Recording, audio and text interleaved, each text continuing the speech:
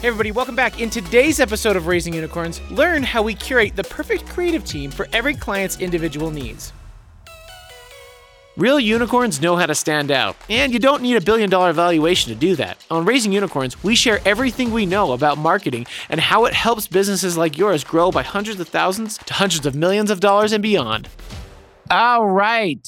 Welcome back, everyone, to the Raising Unicorns podcast. Today, we have a very special guest with us. She is a little bit the glue behind the scenes that not a lot of people know about outside of the internal Harmon Brothers organization. Her name is Kat. You're the creative team lead, and you're also what we call like an integrated producer. I don't know if that's your official role. That's what the position was for a long time. What is your official role now? It's technically project manager and creative team lead, but yeah, I did do a lot of producing. So Kat has the unfortunate or fortunate, whichever way you look at it, job of wrangling the entire creative team at Harmon Brothers, which has a lot of different pieces and a lot of different elements at play because we do quite a number of productions at any given time and have lots of different facets between, doing pre-production work, doing post-production work for actual shooting days, location, equipment managers. There's all sorts of stuff that is in play, as well as moving pieces that Kat has to keep track of. So Kat, tell us a little bit about what your process is, just kind of like some of the challenges you have running this side of the agency. You covered a lot about what I cover, but just to give a little bit more in depth of my work. As projects come in, I make sure that all the little nuts and bolts are in place, such as the timelines, kickoff dates, writing retreats, shoot dates, post deliveries, and everything in between from,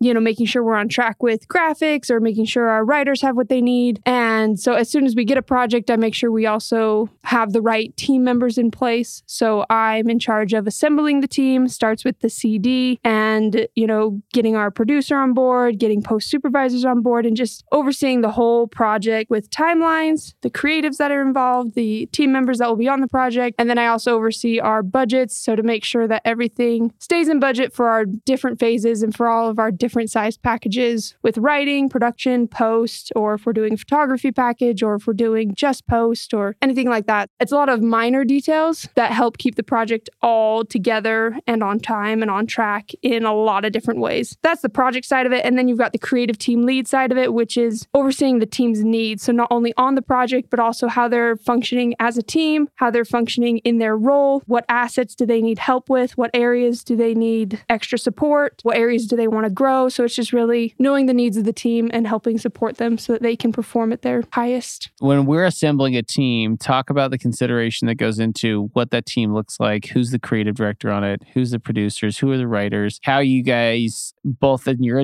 own individual role, as well as like coordinating with other people on the team of assembling like Avengers team to tackle these big projects. Yeah, totally. That's a huge part of our process. It's a very important one because if you get it wrong, it can hurt the creative. So as far as assembling the team, I like to start with getting the right CD on the project first. And there's several things I take into account when trying to figure out who would be the right CD for this project and this client. A couple of things that I take into account are the CD's capacity, if they have time to take on a project of this size, their interest level, if this is something that they resonate well with their experience. Have they tackled this type of creative before? Are they ready for this type of new creative? Are they comfortable jumping on whatever it is that this package needs? And then also a huge thing that I think a lot of people overlook is how will that client and CD relationship be? It's very important that you kind of match the personalities with the right client, with the right CD, because you might have an A personality type client and someone who's a lot more laid back and mellow as a CD who can still create incredible creative, but might feel bulldozed by different clients and stuff like that. So those are a couple of things I take into consideration to find who would be the best fit for this project. And then from there, we have a pretty standard set of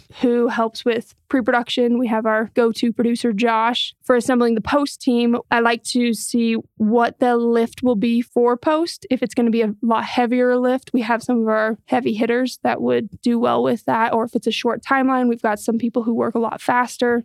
Luckily, for our Harmon Brothers creative team, we don't have anyone who doesn't work well with each other. It makes it a lot easier to mix and match CDs, post team members. And there's been times that I think it hasn't always been like that at Harmon Brothers where that genuinely was a consideration. And I think we really tried to work around that a lot just from like a team management perspective, especially on creative. When there's conflict or differing opinions where they just are oil and water about how they approach things creatively from like a comedy standpoint, it's so freaking taxing for both of those players, just butting heads constantly. It definitely has an effect on the project. I would say as a net negative, it could be that the actual final product isn't as good, or it could just be that, which I feel like is often the times, it just takes so much longer and so much more energy to get there and finish the project. It typically doesn't affect the client, but it very much so affects the process on the Harmon Brothers side. So that's why we really try and emphasize like having team members that know how to gel and mesh, not necessarily like being carbon copies of each other, because you want to have different viewpoints and different styles of comedy, different strengths with their copywriting or their directing ability. If it's too combative, it can be really, really taxing and make that project take a lot longer and a lot more to push it over the finish line. And typically after those types of projects, when we don't align the right people, they're just, well, I need a break, man. That was rough. And so I think that's a really important process that we've learned here, is that getting the right kind of mixture of creative people together can make the process way better and way more collaborative and easy, or awful. One of the two. Yeah, we've definitely experienced both ends of the spectrum. So Kat has a lot of direct reports in the creative team, and she kind of is like, you know, on like Mean Girls, when it's like, how's her hair so big? It's because it's full of secrets. Kat doesn't have big hair necessarily, but she's definitely like but lots of secrets. So many secrets. So many. But she's definitely like the hub of all the different players in the team. And that's a lot to like manage and work. It's almost like a human resource component to it, of like knowing individuals, like and how they work and how they are best managed and how they best collaborate. I would say most of the people on our team, on the creative team, they're motivated by the creativity and the challenge of like, versus some people, I mean, you know, aren't. Like a lot of people in like sales, they're motivated by just getting commissions, and they're very much so motivated by compensation. Kurt, he's our CRO. Kurt, you money grubber. No, just kidding. What are the challenges when managing a creative team, incentivizing them and motivating them? What are the nuances, and like how have you had to adapt to different people to like basically keep them encouraged and motivated and excited about the job? So it's interesting you bring up secrets, because Tiffany, who trained me, she said that she was basically the office therapist, because everyone would come to her with whatever was on their mind, good or bad. And that is very true. You learn a lot about each individual team member and what their, not only what their needs are, but what they thrive in, what they do really well in. And that leads into what motivates them and what really helps push them to not only get the best creative, but be very motivated at their job and very engaged with the work that they're involved in. And so working with creative team members, I've noticed that you've got to get the right people paired up with the right projects, and not necessarily what their strengths are, but things that will push them and encourage them to continue to grow. So it's so hard to give a blanket statement of this type of diagnosis will work with every creative, because every creative is motivated in different ways. I look at some of our creative directors love a challenge on a project, love to tackle something that's totally new, whereas some of our editors are highly, highly motivated by something that could be very standard, but very creative and very engaging. Whereas some of our colorists, our DPs, really enjoy the work of utilizing different types of equipment and different sorts of things. So I would suggest for motivating creatives, you got to find out what they're excited about, what they're passionate about, and find a way to work that into whatever project they're on to keep them engaged. It's definitely like a matter of pairing up passion with products. What products you're working on could be enough to spark a fire. Some people inside the company come from like a marketing background, which is what I came from. I went to school for digital marketing. And I also worked in a startup years ago that was very much so like a performance-based like e-commerce brand. I remember I worked on the creative side, but I very much so had like an insight into the actual data and like how the ads that I had actually helped create would perform. Early on, I was like addicted to maybe the other right word, but I got an enormous euphoric high of like, holy crap, that was awesome. I made something. And it performed. That made someone buy something more than they would have otherwise. Like I was like, I'm a magician. I can convince convince people to do something. I can manipulate the masses. I really enjoy that element of it. And I know some other like creatives, like in different roles. I'll call it Bryson, for instance. Bryson is one of our 3D artists here at Harmon Brothers. He does motion graphics. He's doing primarily 3D these days. Incredibly wicked talented guy. Just he's sharp, really quick study, really has great taste. He always has like nice little salt of perfect touch to make it really feel like high end. But this isn't an offense to Bryson. This is just how he works. He doesn't, oh, cool, that worked. I'm glad that worked for the client. That's not his MO of being like, yes, we nailed it. We scored. We did it. Let's go party and go to Topgolf. We did it, guys. Can you read those metrics back to me? What was the ROAS? What?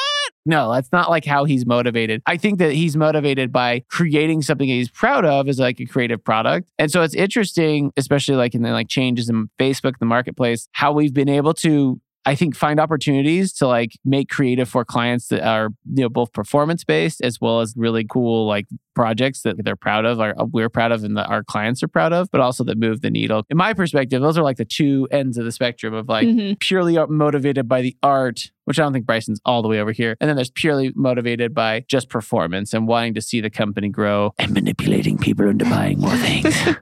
I think it's interesting because you want to make sure that they're paired up with the opportunities to do the thing that they're really good at and that they can actually contribute to the growth of the client. And so that's a balance we're trying to find right now for sure. Well, I think you'll find that often you can have your cake and eat it too, where you have something that's highly creative and performs well, but not that, you plan for the performance, because the performance aspect is very important for the client as far as creating success and wins for them. But the way our team is set up and just the creative energy that's involved, we're often able to take what performance metrics we need to hit and create something that's still highly engaging creatively for our team so that they can, get the high on both sides. Yeah, because I think at the end of the day, like really interesting creative is going to perform. As long as you're assembling a team of people that is just pumped about like doing great creative with the idea of performance, like motivating a lot of those decisions. Because like I think some creative people just want to fall on their creative sword for the sake of the creative itself and for like how pretty it looks or how awesome a shot is. Bryson understands like this is ultimately being paid for by a client because they want this to perform a certain way. They want this to drive a certain metric within their business. I mean, he's really good at making concessions on certain areas. Oh, I know this isn't going to move the needle. But I also feel like can recognize an opportunity for inserting good creative that can still work against the objective of what they're trying to accomplish, which I think is the best of both worlds, like you said, because then you've got like the focus on performance as well as someone thinking about, oh, how do I make content that performs, that is visually cool and is something I'm passionate to work on. I think it comes full circle back to you want to keep your creatives engaged in what they find engaging. Yeah. So if you propose the problem of we need this to perform, how do we make it creative? They'll start thinking and just become hyper engaged in what they would think is really exciting and, like you said, performance based. So let's move on to a little bit different gear here. Kat, talk me through like some of the tools you use to manage the team, you use to manage our workflow. This can be brief, but I think like for people who are starting out, maybe growing teams, growing a small department or a small agency, like what things that were like the biggest game changer or like you could not do your job without them? Some individual softwares that I have found extremely helpful, especially starting out in this role and transitioning into it. We used Monday.com a lot. For those who aren't familiar with it, it's a very simple platform, very user-friendly to keep things organized, keep timelines organized and checklists organized. Just helped me keep track of the many different things I was managing at the time. Particularly, I use Google Suite a lot. Yeah. Kat lives in spreadsheets for budgets, which if you're not, I mean, that's like you're living under a rock. Wake up, dude. Use Google Sheets. You're in Excel? What the? Like, unless you're a CFO, you should not be in Excel. And even if you're in Excel and you're a CFO, dumb it down for us and give it to us in a Google Sheet. Well, and you need to be able to make it easily shareable with whatever team members need to see that. So I think one of the biggest tools that we've used at Harmon Brothers has been like wildly beneficial for like efficiency and time is frame.io. It's a website that allows people to upload video content and then have time-stamped comments that are connected to the videos, the playhead, different places throughout the video. And you can annotate, you can add notes, you can use like shapes and draw arrows and stuff, specifically talking about things. You can post links in there of like, I think this would be better if you trade out for for this sound, or here's like an example of what I was thinking of for this. That has like genuinely been a lifesaver for us in production, just because it's hard sometimes to work asynchronously before we try and get like a brain trust together or a big group of viewing. And if they couldn't come to the big group viewing and like talk about it in the 45-minute meeting, we'd send them a YouTube link and have them leave timestamped comments on YouTube links, which is a giant pain in the butt. You can't like resolve it. You can't mark it completed. It's a great tool for a checklist of here's the notes we got, here's what we're going to do, here's what we're not going to do, here's how we're going to address this one, this one, this one. That one's probably one of the best tools, I think, from a project management standpoint of one of our core couple of programs we use for sure. I also thought that if you don't have Zoom and you're a project manager, you should get Zoom. One of the biggest things I fulfill here as a project manager and creative team lead is interacting with our team on a daily basis. And if I can't come into the office, Zoom is an absolute lifesaver to have those face-to-face conversations. We've had lots of crazy times here at Harmon Brothers over the last few years, stressful times. We got lots of different projects coming in. Walk me through a little bit about what you've done to prevent burnout and prevent fatigue, especially like when they're working on lots of different projects at once. It's like kind of, yanking people back and forth. It could be a lot. So what do you do to help prevent burnout and fatigue at Harmon Brothers? A couple of things I've learned over the years. I've seen burnout in many different forms. And when I first started, I didn't realize that it could take so many different forms. The burnout that I was familiar with was you had just overworked yourself on a project. You had spent so many hours. You were so dedicated to it. And by the end of it, you were just trashed. And so you needed a couple days to take a break. That is a very common form of burnout that creatives experience. To tackle that, we often encourage anyone who's on a large project like that two things. One,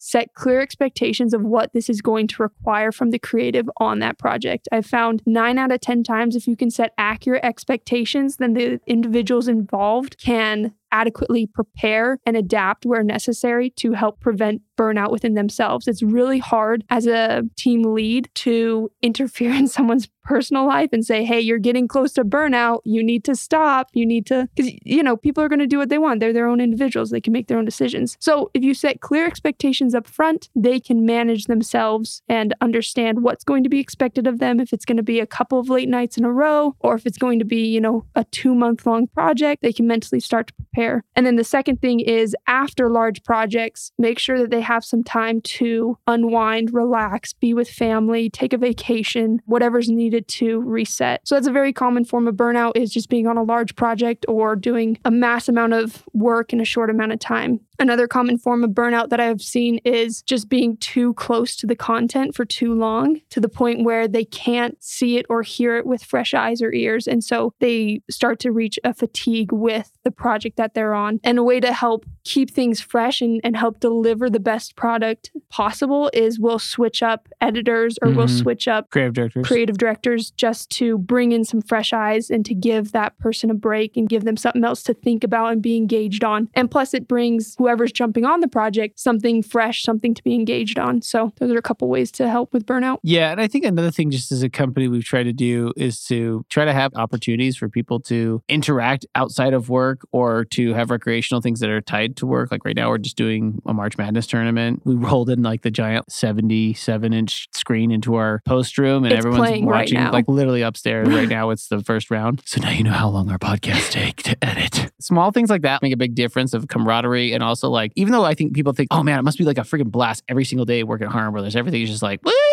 Let's do stuff. Let's blow stuff up and film things and do cool crap. And it is. It is. A lot of that's super stressful. Like film days are like one of, a handful of days on a project that can take anywhere from like 6 weeks to 6 months. And so I think having opportunities where people can just enjoy one another's company. We have like some game nights sometimes where we'll come over and play like board games at the company. We'll go out and see like movies as the small groups, not even like sponsored by the company or like work endorsed events or anything like that, but just making sure that that's part of your culture and that people are enjoying time outside of work. I feel like it makes them better friends and better employees because they have something beyond just work and just the thing that they are working on at that moment to like bond them to each other. And so I think as I've seen more people do more of those things inside and have more encouragement around that, I think we've seen a very positive cultural effect from that. Oh yeah, that's huge. It definitely affects even the projects you're working on. And like you said, it's not necessarily something that the company has to support. It's very much like, oh, I'm going to go see this movie that just came out. Here's my ticket if you guys want to come and pick a seat next to me. Ryan, one of our creative directors, he's really great about this. He just like goes and buys like 10 tickets. Yes.